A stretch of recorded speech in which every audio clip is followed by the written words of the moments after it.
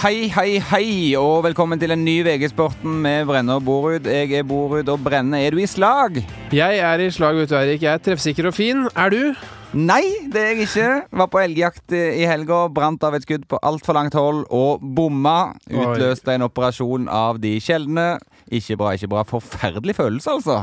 Ja, det liksom på en måte som å bomme på åpent mål i fotball? Kan det sammenlignes med det, eller? Nei, det lå vel mer kritikk i at jeg fyrte av det skuddet. Det blir litt sånn slags, hva skal man si, fotballsammenheng. Brenne av et skudd fra 40-50 meter og tro det skal gå inn.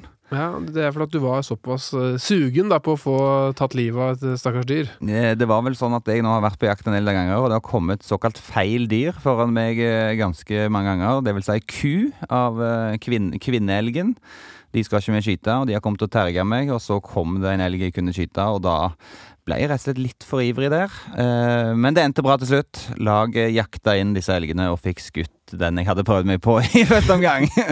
Men det var ikke jeg som skjøt. Du fikk selvfølgelig ikke et skutt dyr. Nei. Opprettholder statistikken. Statistikken på 0 ennå. Nei, men nok om elgjakter. Vi må til gullkampen, for i dag skal det selvsagt handle mye om seriefinalen på søndag. Brann tar imot Rosenborg på Brann stadion, og med Brann-seier så de forbi Rosenborg og har gullet i egne hender. Hvordan blir denne kampen, Brenne? Det blir den største fotballkampen i Eliteserien på mange år, kanskje 10-15 år. Det de to største lagene som møtes, og det egentlig litt sånn at the winner takes it all, potensielt. Brann har 52 poeng, Rosenborg har 54 poeng. Det laget som vinner den kampen her mest sannsynlig seriemester i 2018. Har vi sett lignende spenning, holdt på å si, når gjorde vi det sist? Nå spør du en fyr som litt for ung til å ha veldig oversikt over de greiene her, men jeg husker jo 2005 da, som et av mine første eliteserieminner, hvor det vel var Vålerenga og Start som hadde kamp helt inn. Det var mitt første store minne fra norsk fotball. Og det sier jo litt, det 13 år siden. Ja, og Rosenborg har jo hatt dette hegemoniet lenge nå. Så fikk vi Brann som startet fantastisk, ledet jo serien med 7 poeng, og så begynte de å trøble, så da så det ut til at gullkampen skulle være over, men nå det en enorm spenning her. Og da gjestene våre påskrudd allerede. Den dere hørte der var Joakim Bårdsen, vår kollega, og den første du hørte var Riles Berg Olsada. Begge ivrige på norsk fotball og jobber i VG-sporten. Og vi kan jo også benytte anledningen til å gratulere begge to med fast jobb i VG-sporten, som har skjedd da i løpet av de siste ukene. Ja, takk for det. Ja, store dager. Ja, vi snakket litt om det i lunsjen nå, at jeg er ferdig med å gå inn i en liten sånn høstdepresjon hvor det litt tungt om dagen, liksom. Det sånn du kjenner mandagene blytunge, tirsdagene tunge, og så begynner det å dra seg litt mot helga, og da livner det til i humøret. Gikk altså noen dager fra de fikk fast jobb til alt var tomt. Livsknisten blir et langt liv da, for man mot pensjonsalder. Vi har blitt lurt igjen. De virket jo så ivrige og fine, fikk jobb, og så var det helt over. Beina på bordet. Beina på bordet, ja. Nei, vi må tilbake til gullkampen. Det gjenstår altså 4 kamper. Aller først så møtes Brann og Rosenborg. Den kampen blir jo helt spesiell, men det mulig? Det noen feller igjen for noen av disse lagene? Brann har jo da Odd. Nei, det har de ikke. Rosenborg har Odd hjemme. Neste kamp så har de Start borte, og så Bodø/Glimt hjemme. Det mulig å tape eller spille uavgjort for Rosenborg i noen av de 3 kampene? Sånn som Rosenborg har sett ut de siste ukene, så kan de tape og spille uavgjort mot hvem som helst i Eliteserien. Fra Sandefjord til Brann og alt imellom. Det jo det som på en måte har kjennetegnet Eliteserien lenge, at alle slår alle. Og så det de lager som klarer å være mest stabile som tar medaljene, og i år så det jo Rosenborg og Brann, selv om begge har trøblet nå en periode, begge lag med bare 1 seier på de siste 4 kampene, Rosenborg uten seier på de siste 3, det veldig uvant kost, og jeg ser ikke på Rosenborg som et lag i medgang nå, på vei til Bergen for denne ekstremt viktige matchen. Det utrolig mange usikkerhetsmomenter som gjør at jeg tror de usikre selv på hvor de står før denne kampen. Brann har altså Strømsgodset hjemme, Kristiansund borte og Odd hjemme i siste. Vi skal høre hva Lars Arne Nilsen, treneren, sier om innspurten. Så nå må vi jo gå for det. Det alltid mulig. Så det som alltid det at vi vil aldri være favoritter mot Rosenborg, uansett om vi på hjemmebane i en innspurt. Men vi får se hvor tøff vi om vi i stand til å gi dem skikkelig kamp. Vi slo dem på Lerkendal, og vi kan selvfølgelig ta dem i Bergen også. Oi, Lars Arne Nilsen har hevet målsetningen fra topp 3 til å gå for det nå! Ja, det jo på tide. Det var når de tappte mot Tromsø borte. Han sa jeg synes det var et pinlig intervju egentlig, hvor han sa at målet her medalje og alt sånn. Det åpenbart målet for Brann når det har blitt som det har blitt. De har brukt masse millioner på nye spillere i sommer. Å vinne serien. Alt annet hadde vært tullete. Og nå innrømmer han selvfølgelig det åpenbare. De går for det. Og det det riktige. Og så det jo sånn at Brann også i ganske sjaber form, vil jeg egentlig si. Spilte veldig dårlig første gang mot Stabæk i den kampen. Kunne tapt den allerede da, men reiste seg andre omgangen igjen, og det den andre omgangen som nå bygger hele troen på det som skal skje videre. Men på papiret da, så ville vi sånn i gamle dager, når du hører lagets navn og størrelse, så ville man tenkt at Rosenborg har litt enklere program enn Brann til slutt. Men Strømsgodset i dagens forfatning og Odd som kanskje ferdigspilt da i siste for Brann, det skal jo være kanskje Kristiansund borte som da den vanskelige, skal man si det sånn? Ja, Kristiansund jo bra på hjemmebane, men fordelen til Brann da, hvis du ser på det programmet, det at de møter både Odd og Kristiansund, som kanskje de lagene som aller minst å spille for i hele elitserien i de siste kampene, og det jo de lagene du vil møte når sesongen på en måte nærmer seg slutten. Jeg vil heller møte et lag midt på tabellen enn å møte for eksempel Strømsgodset da, eller sånn som Rosenborg som skal møte da både Start, som riktig nok kanskje kan være trygge, og så til slutt Bodø/Glimt som sannsynligvis kjemper for livet i siste serierunde, så det blir ikke nødvendigvis så lett. Men Strømsgodset dårlig da, det jo en fordel. Jeg vil heller møte dårlig lag enn gode lag hvis jeg var trener, og Strømsgodset de fryktelig dårlige for tida, mens Kristiansund jo i ålreit drive, så jeg tror et bananskall oppe på Kristiansund stadion der. Ja, det jeg helt enig i, men det som på en måte betyr mer for meg enn selve kampprogrammet, i og med at det såpass likt, det på en måte den forfatningen de to lagene i. Rosenborg har hatt spillere syke nå, de har hatt mange skader på nøkkelspillerne. Bentner tilbake nå, men han har vært ute lenge. Ingen god kamp mot Lillestrøm. Du har Helland som gikk av treningsfeltet i dag, som vi vet. Du har Adegbenro som har vært ute hele sesongen.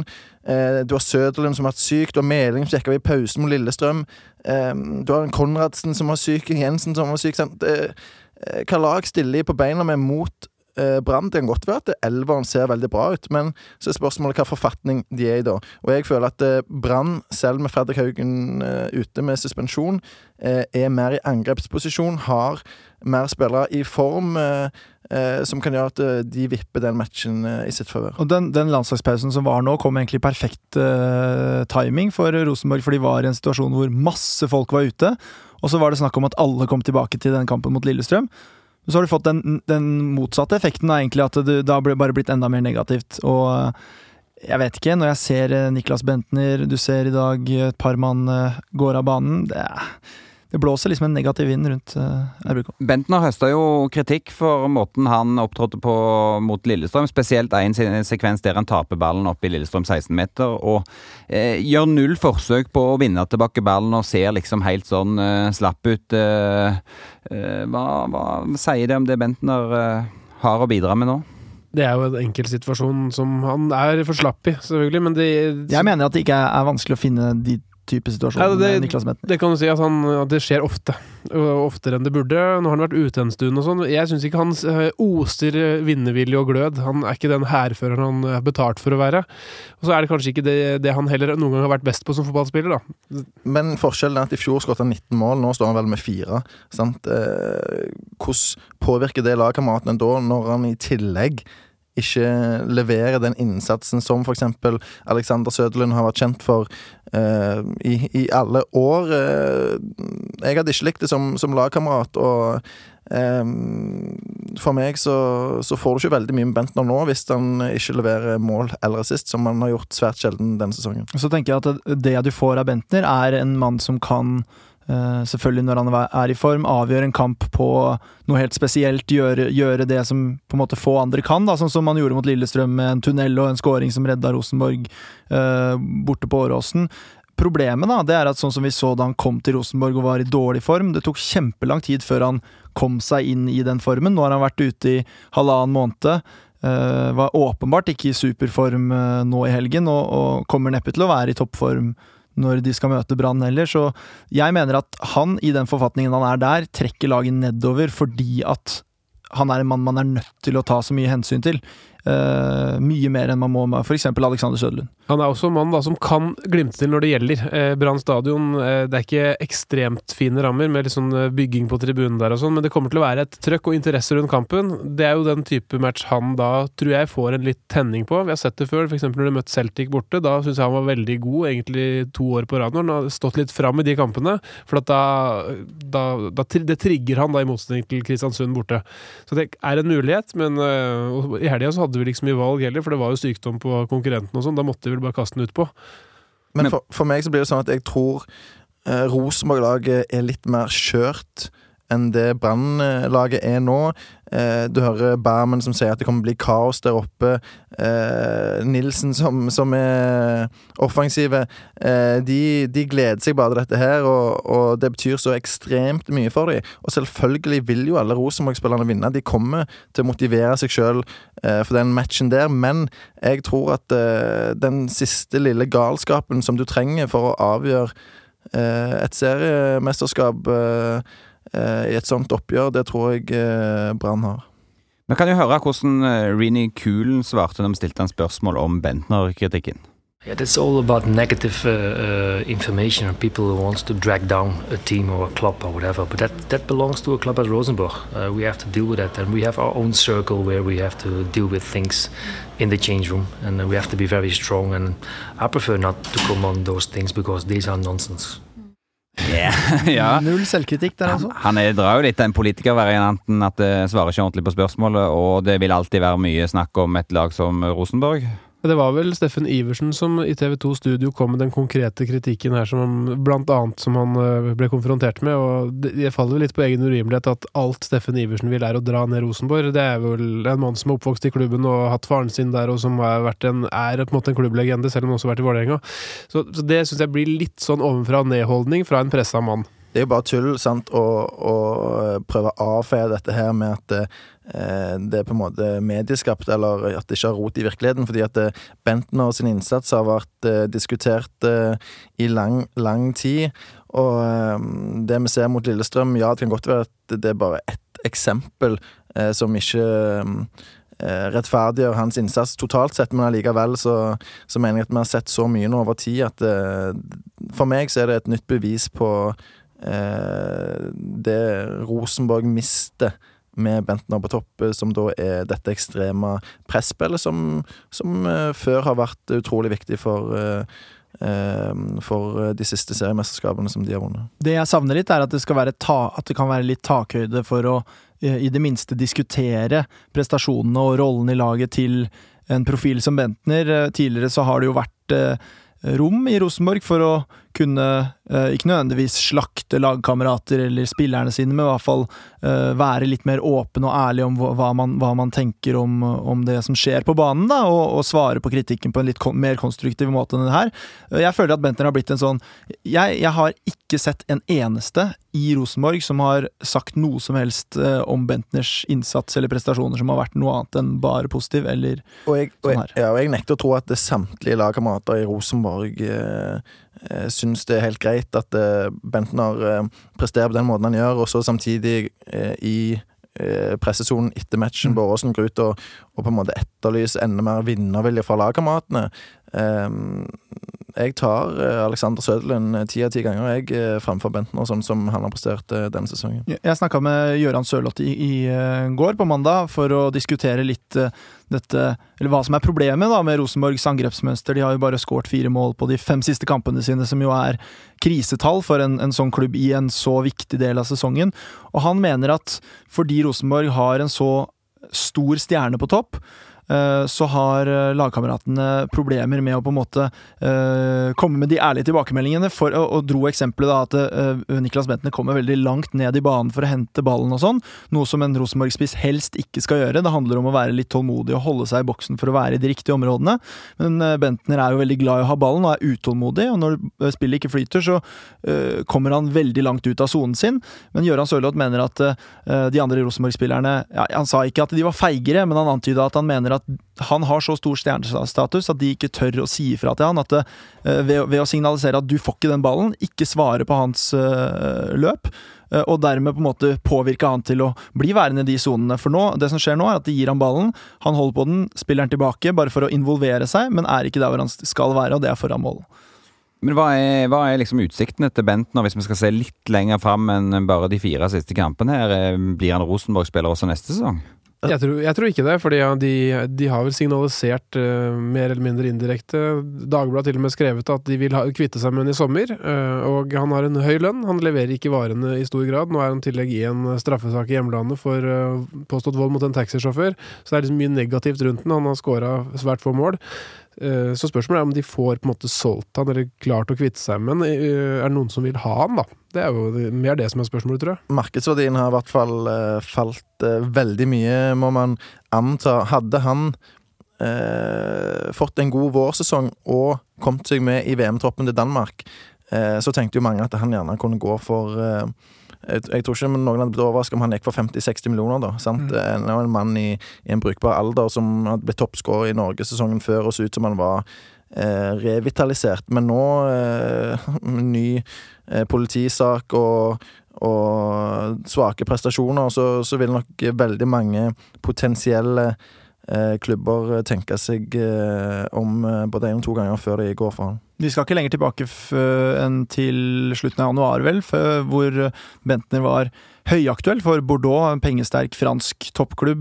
Det nivået tror jeg han ikke blir aktuell for denne januar-måneden, med mindre det skjer noe drastisk i de siste kampene.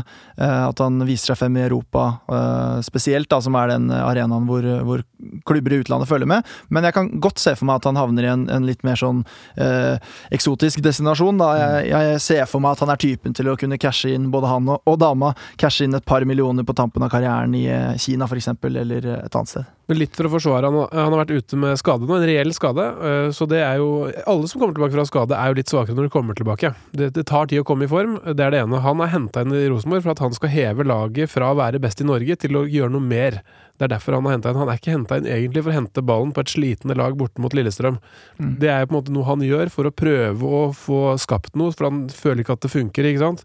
Så nå sier at du vil ha Søderlund 10 av 10, så er det litt sånn og Søderlund 10 av 10 fører ikke Rosenborg til Champions League. Nei, men grunnen til at jeg kjøper de argumentene dine også, fordi at det selvfølgelig Bentner lider under at resten av laget heller ikke fungerer optimalt for tida, og Søderlund også har måttet kjempe i den perioden som Bentner har vært skadet, men jeg vil heller sånn som situasjonen er nå, bygge laget rundt en Søderlund som går foran som et ekstremt godt eksempel, som den signalspilleren i presset som drar med seg resten av laget og kan få gjenvinninger høyt i banen som Rosenborg har vært så kjent for i mange, mange år, og dermed få masse angrep på motstanderen i stedet for en som har sånn demotiverende kroppsspråk som ikke bidrar med veldig mye for øyeblikket. Du vil vrake han mot Brann til årets største match?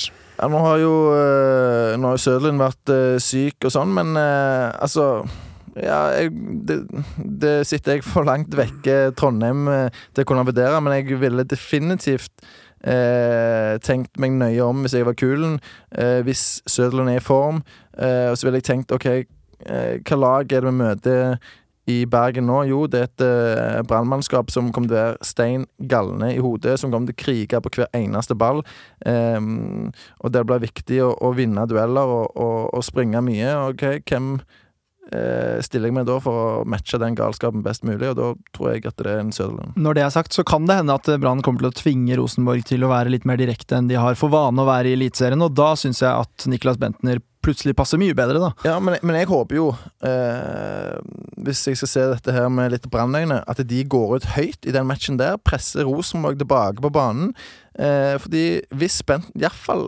eller egentlig uavhengig av om Bentner eller Søderlund starter, fordi ingen av de har en fart som en Brann trenger være spesielt redde for. De kan stå høyt og ikke være så bekymret for bakrom, og jeg tror ikke Rosenborg, den forfatningen de nå, vil være veldig komfortable med et Brannlag som står høyt på dem. Og det har vi sett både mot Vålerenga og Sarpsborg, som jeg synes har gjort det veldig bra i sine kamper mot Rosenborg nå den høsten her. Da har de slitt i veldig store perioder av kampen. Yes, men vi var innom Kulen, Rosenborg-treneren. Han jo trener på låntid, I hvert fall har han ikke fått noen fast kontrakt videre, og det trenerspørsmålet står åpent. Hva går det mot her? Det går mot at han akademiansvarlig igjen I Rosenborg etter sesongen, tror jeg. Hans vanlige jobb. Han har gjort skuffende vel, kan man si. Helt greit. De leder jo serien, og de kom seg til Europa. Så han leverte jo den varen, men han har ikke liksom begeistret noe. Han har ikke utviklet laget noe, og I Europa så ser det ut til at det går ganske dårlig. Så han har fått sjansen til å vise at han ikke mannen til å lede permanent.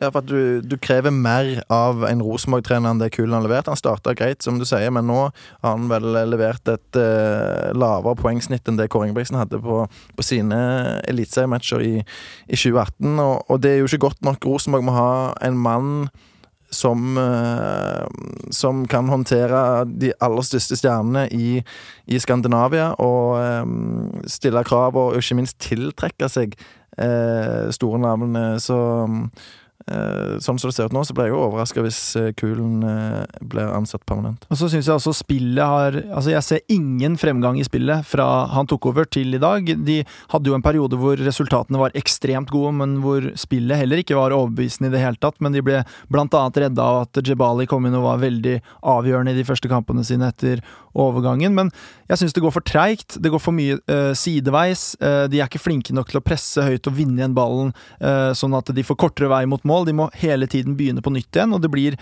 eller annet sterilt, og et eller annet med spillet dem som gjør at de får aldri kommet seg inn I siste tredjedel med tempo, med en flyt, og med en rytme I angrepsspillet sitt, så jeg savner en identitet I det laget der, det virker veldig som sånn ballbesittende fotball uten brodd da, som noe av det kjipeste som finnes egentlig. Og en Nils Arne Eggen han som Eva Koting veldig glad I også at treneren skal være karismatisk, og han ikke det til fingerspissene Kulen, han mer kall det tradisjonelt utenlands trener som på en måte litt mer fiendtlig I intervjuer I utgangspunktet, synes jeg det virker som, jeg har ikke snakket med han selv, men Jesper Mathisen sa på TV at Rosenborg bør ha en sirkusdirektør som trener når det fotballfaglige I bunn, og litt, det jeg faktisk enig I, og det ikke så veldig lett å finne, men det har jo Rosenborg lagt lista på når de sparket Ingebrigtsen, som på en måte hadde den dimensjonen, selv om han også etter hvert ble litt sur foran kameraen han også. Så blir det utrolig spennende å se hvem de eventuelt henter inn, da det har vært nevnt navn som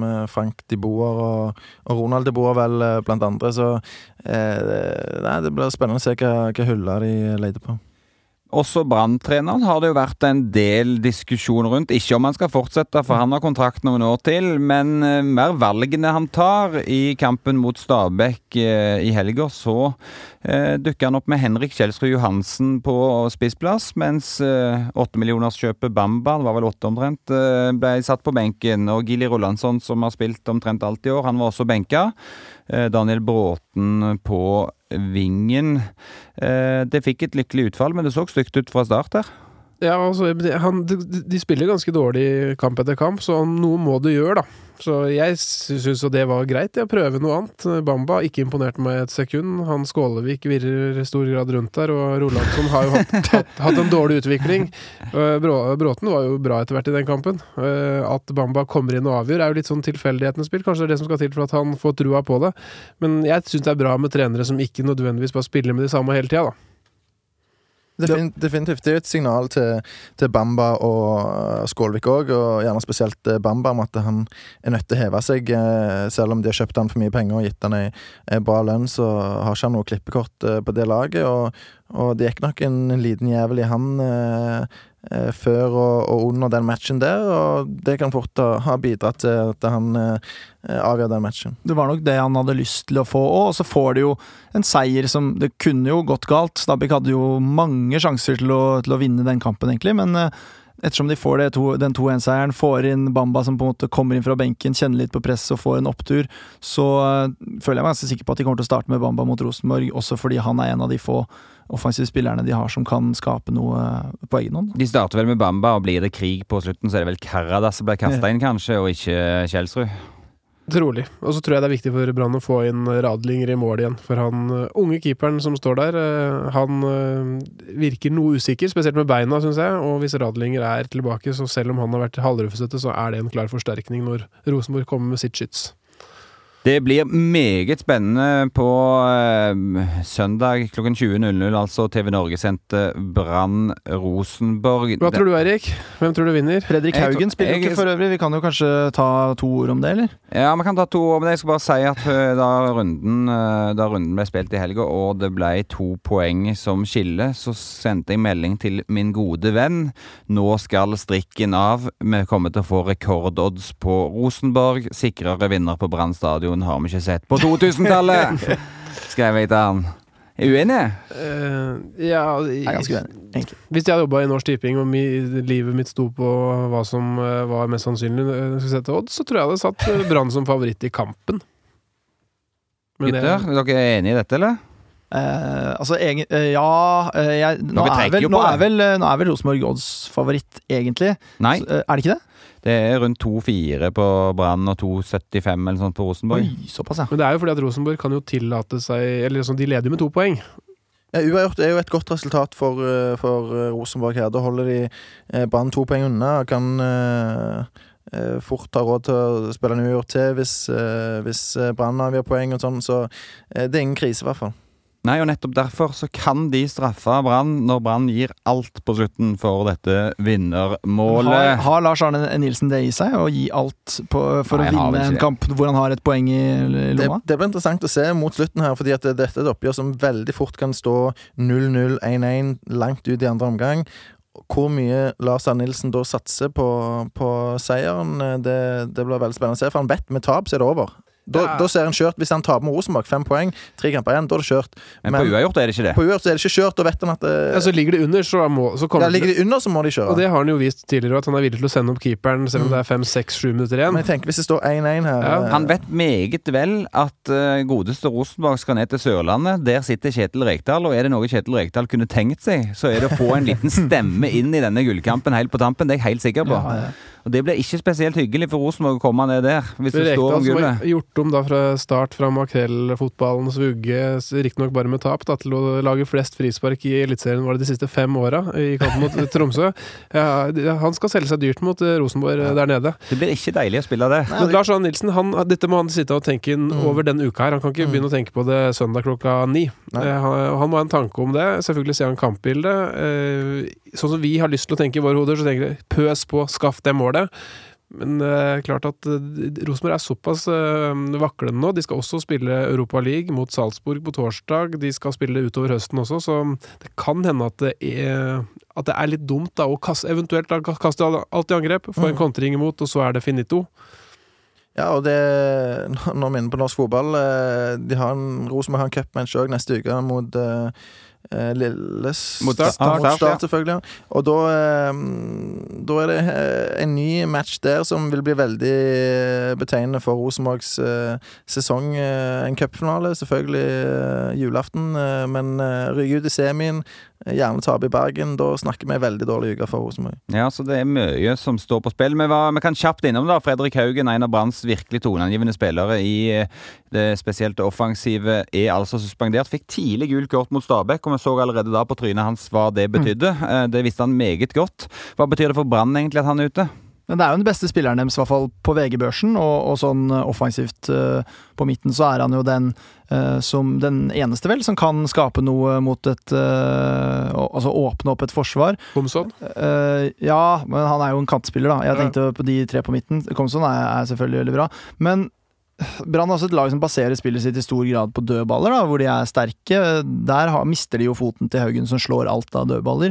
Det tror jeg er et handicap. Og så det vel sånn at Peter Orri Larsen kommer inn. Han har jo faktisk da skåret 5 mål, selv om han har spilt betydelig mindre enn Fredrik Haugen.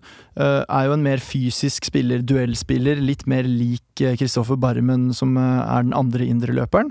Som jo enten kan være et problem for man har 2 like indreløpere, eller kan være på en måte et nytt alternativ fordi man har 2 mann å slå langt på. Da Brann liker jo å slå langt på Barmen. Nå kan de gjøre det på Orri Larsen nå, og få enda mer trøkk inn i boksen og fysikk. Ja, men jeg var oppe i Bergen i vår og pratet lenge med Lars Arne Nilsen, og da snakket han litt om dette her med de detaljene. Han jo ekstremt opptatt av sånne små detaljer som folk flest som ser på kampene ikke tenker så mye over, tror jeg. Det jo dette her med at Barmen liker de skyver høyt i banen, kunne slå langt på han, ta andre baller, men da må Haugen ligge og balansere litt mer på midten sammen med en indreløper.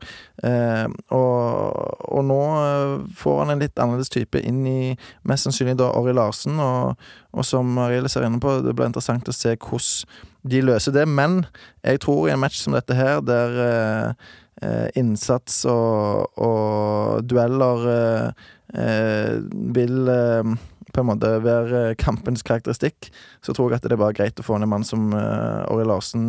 Selvfølgelig ikke på bekostning av Haugen, men jeg tror dette kan være et godt oppgjør for han. Men Haugen enig at han har gode dødballer og god innleggsfot, men utenom det det liksom hvor god han egentlig, ja? Du spiller fantasy for eksempel i norske spillet, du vurderer jo ikke han engang. Jo, men fantasy og fotball jo ikke det samme. Nei, men sånn poengplukkende midtbanespiller, Frank Lampard på Chelsea, han var en sånn spiller som du bare måtte ha på laget, han skårte så mye mål, var så mye involvert. Han Fredrik Haugen, han har litt samme rolle, men det blir jo ikke veldig mye ut av det, utenom disse dødballene som gode. Ja, men jeg mener... Erstattbar, litt skuffende utvikling på han i forhold til at han skulle være den beste spilleren på det beste laget i Norge, da, synes jeg. Synes ikke han har stått så fram. Nei, men han viktig mye på grunn av, på en måte, det jo ikke han som kommer inn i boksen og sånn, så det jo litt naturlig at han ikke får alle målpoengene, og det jo gjerne han som har ofte den tredje siste passningen, og som, men hans kvaliteter som passningsspiller, overblikket hans, oversikten hans over spillet, som en slags playmaker i dette laget her, veldig viktig for at på en måte regnestykket skal gå opp i Brann, da, at du har den balansen mellom han og den andre indreløperen, så han jo på en måte sånn sett litt undervurdert fordi at han ikke leverer så mange målpoeng, men som VG-børsen for eksempel viser, den beste spilleren til Brann denne sesongen. Men totalt uaktuelt for landslaget. Ja, altså, ja, det klart. Men jeg skulle gjerne sett han herja fullstendig i elitserien runde etter runde, men det der veldig få spillere som gjør. Du har Erik Hestad og sånn som har fått mye ros i Molde, men han heller leverer ikke stabilt nok. Hadde de gutta... Mark Jensen gjorde det for noen år siden. Ja, for noen år siden, men... ikke nærheten nå, da. Nei, hadde vel ett mål forrige sesong også, ikke sant? Mark Jensen bare. Så liksom, får du de gutta her opp på 10 skåringer, og de herjer og dikterer matchen og strør rundt med sist og sånn, så blir det jo solgt med en gang. Men akkurat det nivået det ikke på, men...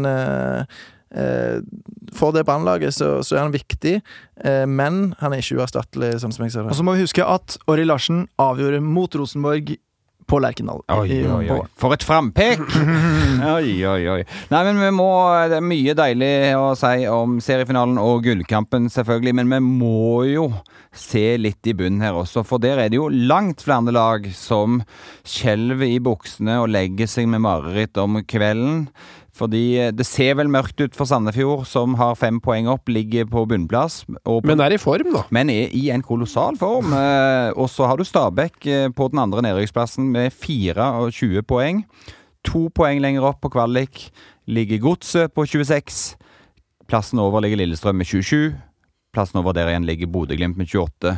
Og så skal vi prøve oss på å si at Start kanskje snart sikret med sine 29 over der. Det jo bare 3 poeng ned til kvalikplassen. Overhodet ikke sikret, nei. Det det jo ikke, men de har god utvikling og godt utgangspunkt for å klare seg, men de rykker jo rett ned hvis de ikke tar flere poeng. Ja, altså, det tror jeg også, men samtidig Start jo...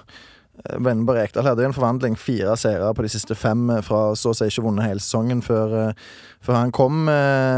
Det ganske vilt egentlig, men når du ser på den tabellen der, så det jo Stabæk som ligger verst an. Hvis vi bare setter en strek under de og sier at Sandefjord har rykt ned, så det 2 poeng opp til Godset på kvalik. Og det mye faktisk sånn som, eller det I hvert fall betyr veldig mye sånn som det ser ut nå, men Godset med et tøft kampprogram skal møte både Vålerenga, som du egentlig aldri vet hvor du har. De kan bli veldig tøffe på Marienlyst til helga, og så skal de også ha Brann i den tredje siste runden vel, og så venter det jo 2 ekstremt avgjørende matcher for Godset med Lillestrøm og Stabæk i de 2 siste som kan Det kan være rene nedrykksfinaler. Ja, det kan det. Så det blir drama i bunnen også her. Spesielt den mellom Stabæk og Godset blir nok sannsynligvis vel den kampen som avgjør hvem som rykker direkte ned, og jeg trodde lenge at Stabæk kom til å holde seg, men når jeg så det mot Brann, og det er jo litt sånn paradoksalt, for at de hadde en veldig bra første gang, men de ser ut som et juniorlag da, ofte.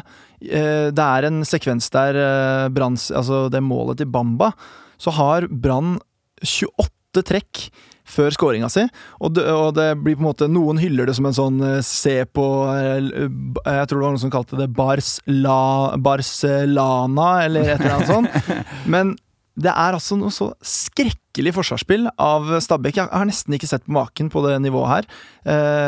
Så passivt stopperspill, og det henger virkelig ikke på greip. Når jeg ser det, så er det på en måte, de kan ha boli, de kan angripe som de vil, de kan begeistre i noen faser av spillet, men det ser jo på en måte ut som et typisk nedrykkslag, fordi de mangler det der da. Ja, og da er vi inne på et nytt lag som har hatt et trenerbytte i løpet av sesongen som ikke har gitt effekt.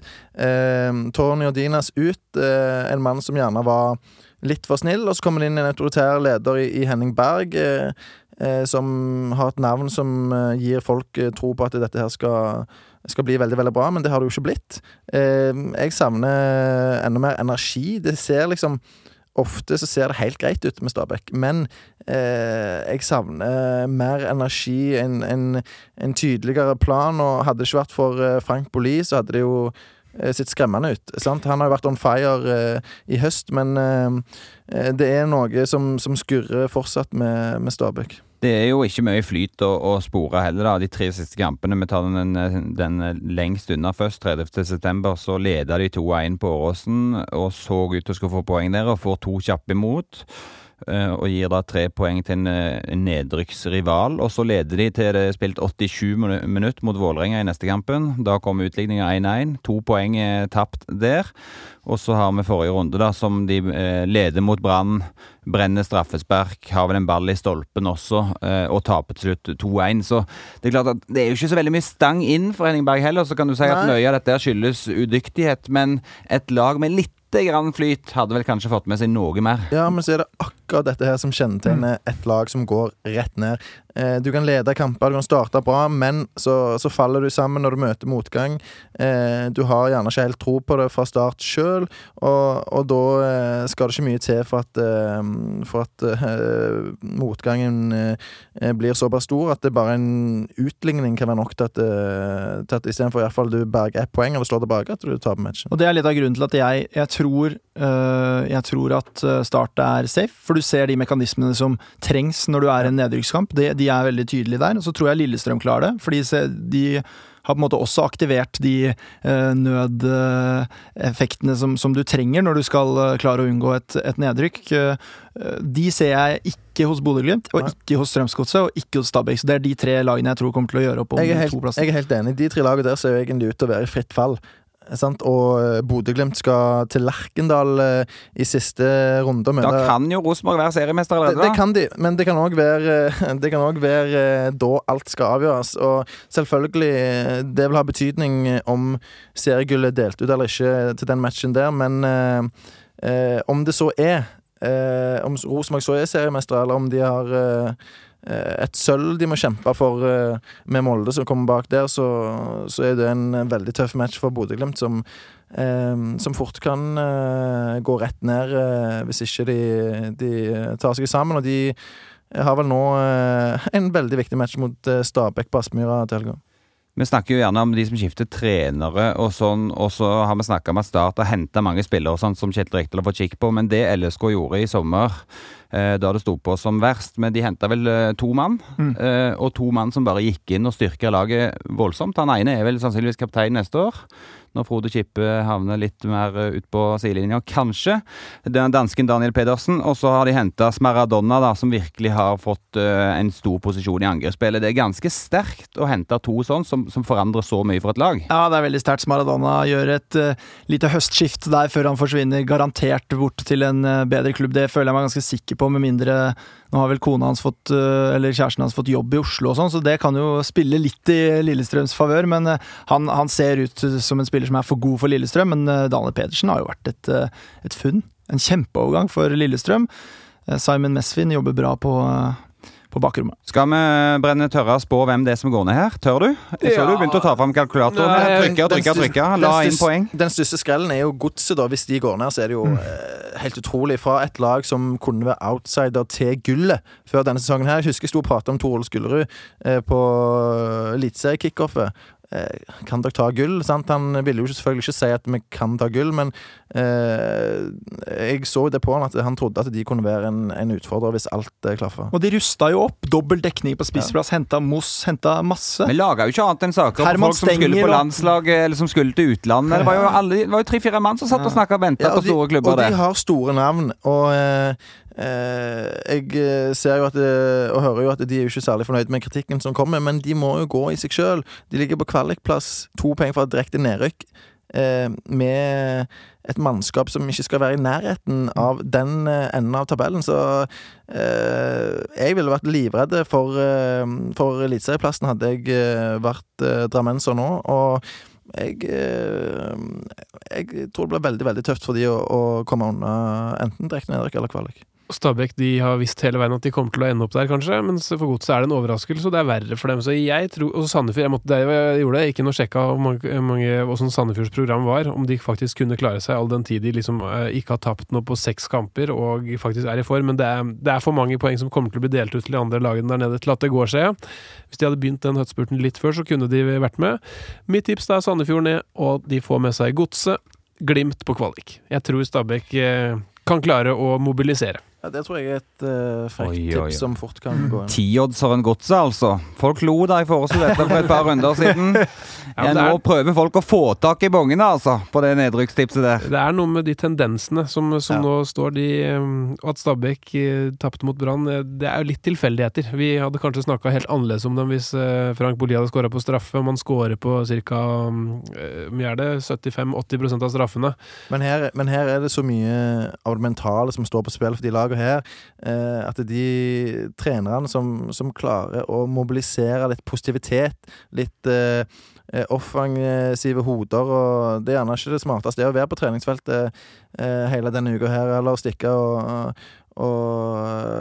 bowle, holdt jeg på å si, eller dra på noe teambuilding. Bowle? Ja, det er alltid gøyere å planlegge enn å faktisk utføre. Men du skjønner hva jeg mener. Curling bedre. Nei, men du skjønner hva jeg mener. Eller ta en tur på byen sammen, om så er sant, for å prøve å blåse ut litt, og vi så bilder fra Spania i går hvor Ramos var rimelig hissig på en 21 år gammel unggutt der, og det er sånn frustrasjon som ofte som kommer ut når det går dårlig, og det er garantert ganske trykket stemning i en del norske elitseriegarderober akkurat nå, og da gjelder det om å få ut det trykket der, og nullstille og bli litt offensiv i hodene.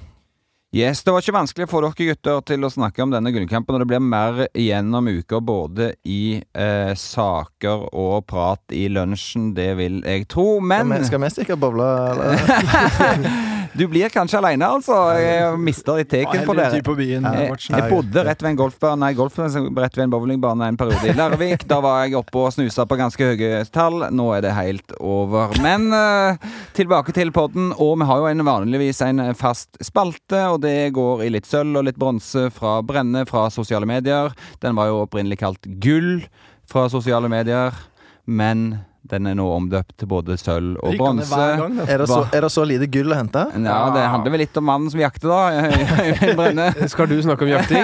Nei, det skal jeg ikke. Vær så god. Det skal du ikke. Nei, jeg så denne kontoen som heter Retrosport Norge på Twitter, som har ganske mye morsomme ting å dra fram fra arkivet. Han fant fram en historie om Alf Kåre Tveit her om dagen. Hvor Alf Kåre Tveit forteller da, dette er en avisutklipp fra 80-tallet, tror jeg. Fygaren. Ja, det er Flygaren, ja. Fygaren. Fygaren, ja, sier man. Hvorfor kalles den det? Det er dialekt, vet du. Ja, ok. Uansett. Han feirer sånn. Ja, ikke sant? Og han kommer fra Kvinesdal. Ja. Gjør han ikke det? Uansett, han ble intervjuet på den tida og sa at alle historiene om meg er litt overdrevne. Det var en historie som sa at jeg leste Donald på do og ble skadet og ikke kunne spille. Det stemmer ikke. For det første var det ikke Donald jeg leste. Jeg tror det var Søndag, eller Programbladet. Jeg ble nok sittende litt for lenge på do, og da Benny Lennartsen ropte på meg, hadde jeg sittet så lenge at foten sov, og jeg kom halten ut av garderoben. Så han ble skadet på dass, lesende Søndag. Det var denne gammel sånn avis som kom kun på søndager, med masse sport for øvrig, men mye nakne damer og påfunn, da. Ja. Meget dårlig lektyre Alf Kåre Fygaren Tveit hadde før match, men ja. En morsom skade. Ja, nydelig den. Det er jo mange sånne morsomme fotballskader opp igjennom, da. Ja, jeg husker vel den rareste og mest sure skaden må det være godeste Canizares som trødde på barberblader før var det EM 2000 eller noe sånt. Og mistet hele mesterskapet. Men bare ikke en som skulle dempe. Det er jo en klassisk situasjon. Du mister et eller annet, så har du spilt fotball før og sånn, og instinktet er demping. Ja. Men da er det jo, hva er det du mister? Det rekker du kanskje ikke tenke på. Og så er det ned på rister der. Og det kan gjøre aldri så vondt hvis det er da liksom en parfymeflaske eller sånt. Du var det ikke en av disse her? Jeg tror det er samme historie. Det er den? Du demper en parfymeflaske. Santiago Canizares. Ja. Og så var det vel Carlos Tevez som i 2009 mistet sesongstarten fordi han sklei i dusjen. Det var så fint. Men vi må tilbake til Alf Kåre Tveit og rette opp en alvorlig feil som kom i sted. For du meldte at han var fra Kvinesdal. Ifølge Wikipedia så er han fra Farsund. Jeg så også Lyngdal var nevnt her et sted, men jeg tror Farsund er... Jeg kjenner et par folk fra Farsund, er veldig rolige folk. Det er så tungt å få disse sørlendingene og vestlendingene på ett seg, så det er greit å ha rydda opp i det. Jeg tror kanskje det var det, eller skal vi utfordre guttene, Brenne? Vi har jo en spalte til. Jeg trodde du skulle utfordre på resultatet i gullkampen, men du skulle Jeg skulle rett over på en ny spalte, men skal du ta litt gullkamp først? Skal de få lov til å gjette på hvem det som vinner gullet? Ja. Da er vi spente, gutter. For at vi snakket om det i forkant, at vi skulle spørre om det, har vi nesten glemt. Jeg kjører Brann. Du kjører Brann, ja? Brann tar gullet fordi nå kan jeg se dum ut på mandag selvfølgelig, eller søndag kveld, men for meg så er de nærmere å ha et mannskap som fungerer så bra som du bør forvente av et gullag. Det er for mange spørsmålstegn i det Rosenborg-laget akkurat nå. Jeg tror Brann tar det, fordi de har med seg på en måte den beste mentale inngangen til den viktige matchen her. De er i en angrepsposisjon som jeg tror de trives bra i, kommer inn i den kampen med egentlig ingenting å tape og ekstremt mye å vinne, mens Rosenborg tror jeg kommer inn i den kampen med litt sånn frykt som aldri er positivt. Så derfor så tror jeg faktisk at Brann vinner Eliteserien. Jeg tror Rosenborg vinner. Det kan godt hende Brann vinner kampen, men det er flere bananskall etter det, og erfaringa og det som sitter i Trondheim når det virkelig må til, tror jeg de klarer å roe nervene, så det kommer ikke til å være slutt etter helgens runde. Jeg tror også på Rosenborg, så da blir det altså 2 mot 2, 50-50, det er altså omtrent som barometeret vårt i Gullkampen-studio. Her burde vi egentlig hatt et bett og hatt en innsats, men det får vi gjerne ta en annen gang. Nei, er det ikke lover og regler for hva man kan vedde om og penger og sånt? Da må vi innom Norsk Tipping og høre om Hamar da eventuelt kunne satt opp et... Taperen må dra i gang en bowlingrunde da. Det kan jeg godt gjøre. Nydelig. Nei, vi har jo tidligere hatt, og gang etter gang, hatt spalten vårt eget virtuelle Big Brother-hus med sportspersonligheter. Kjente navn som Gjert Ingebrigtsen, Ståle Solbakken, Nils Arne Eggen, med flere. Ada Hegerberg også. jo plukket inn I dette som kunne blitt et fantastisk TV-program. Og vi må jo utfordre gjestene våre på om de har en gullkandidat som kunne kommet inn og satt fyr på denne ideen som vi skal pitche inn til Monster TV eller lignende. En gullkandidat som må det være en Må ikke ha vunnet gull, nei. Nei, altså jeg ville bare dytte en Davy Vatne med en gang da. Davy Vatne, ja. Interessant forslag der. Du tenker at han skal komme med mitt radio. Davy Vatne. Jeg tror han ville meldt en del I det huset der. Og stilt en del til veggs, kanskje? Ja, det hadde vært veldig bra TV. Jeg synes vi skal holde oss I liksom gullkampen-tema og kjøre inn nå det bare nordmenn der, men han bor I Norge, Niklas Bentner. Ja, det meget godt forslag. Ja, ikke dumt. Niklas Bentner ville vel kanskje tatt for seg der inne. Ja, det jo en stor profil, da, og kunne også liksom fått litt serie utover Norges grenser. Men gidder han liksom, når Solbakken når Solbakken, Eggen og Hegerberg og Co. begynner diskusjonen og sånn, tror du ikke bare han trekker inn på soverommet og tenker at de får holde på? Men du må jo ha litt fester på kvelden også, eventuelt så drikker han seg full og havner I en voldsepisode. Det bra TV det også. Ja, det får Deg om det. Deg om det får vel kanskje være han har lært. Nei, Brenne, du kan få være fasit på hvem du lar gutta sende inn. Vi tar med Niklas Bentner, Vi tar med Niklas Bentner. Under tvil, han kommer med denne gangen. Hjertelig takk til gutta som var med oss I dag. Vi har som vanlig sendt live på Facebook, og da det lytternes sjanse til å skinne I denne podcasten. Og de 3 første I dag, de var Reidun Vigdal som sa hei, det var Kristiane Brenne som sa hei, mor Brenne der, Jan Engelstad sa hei, og en del latter. Oi, svigerfar Bjørn Flagelin på, han melder tommel opp. Og så kommer vi til Terje Gresset. Han melder Koteng og Kulen driv sabotasje, grattis brann.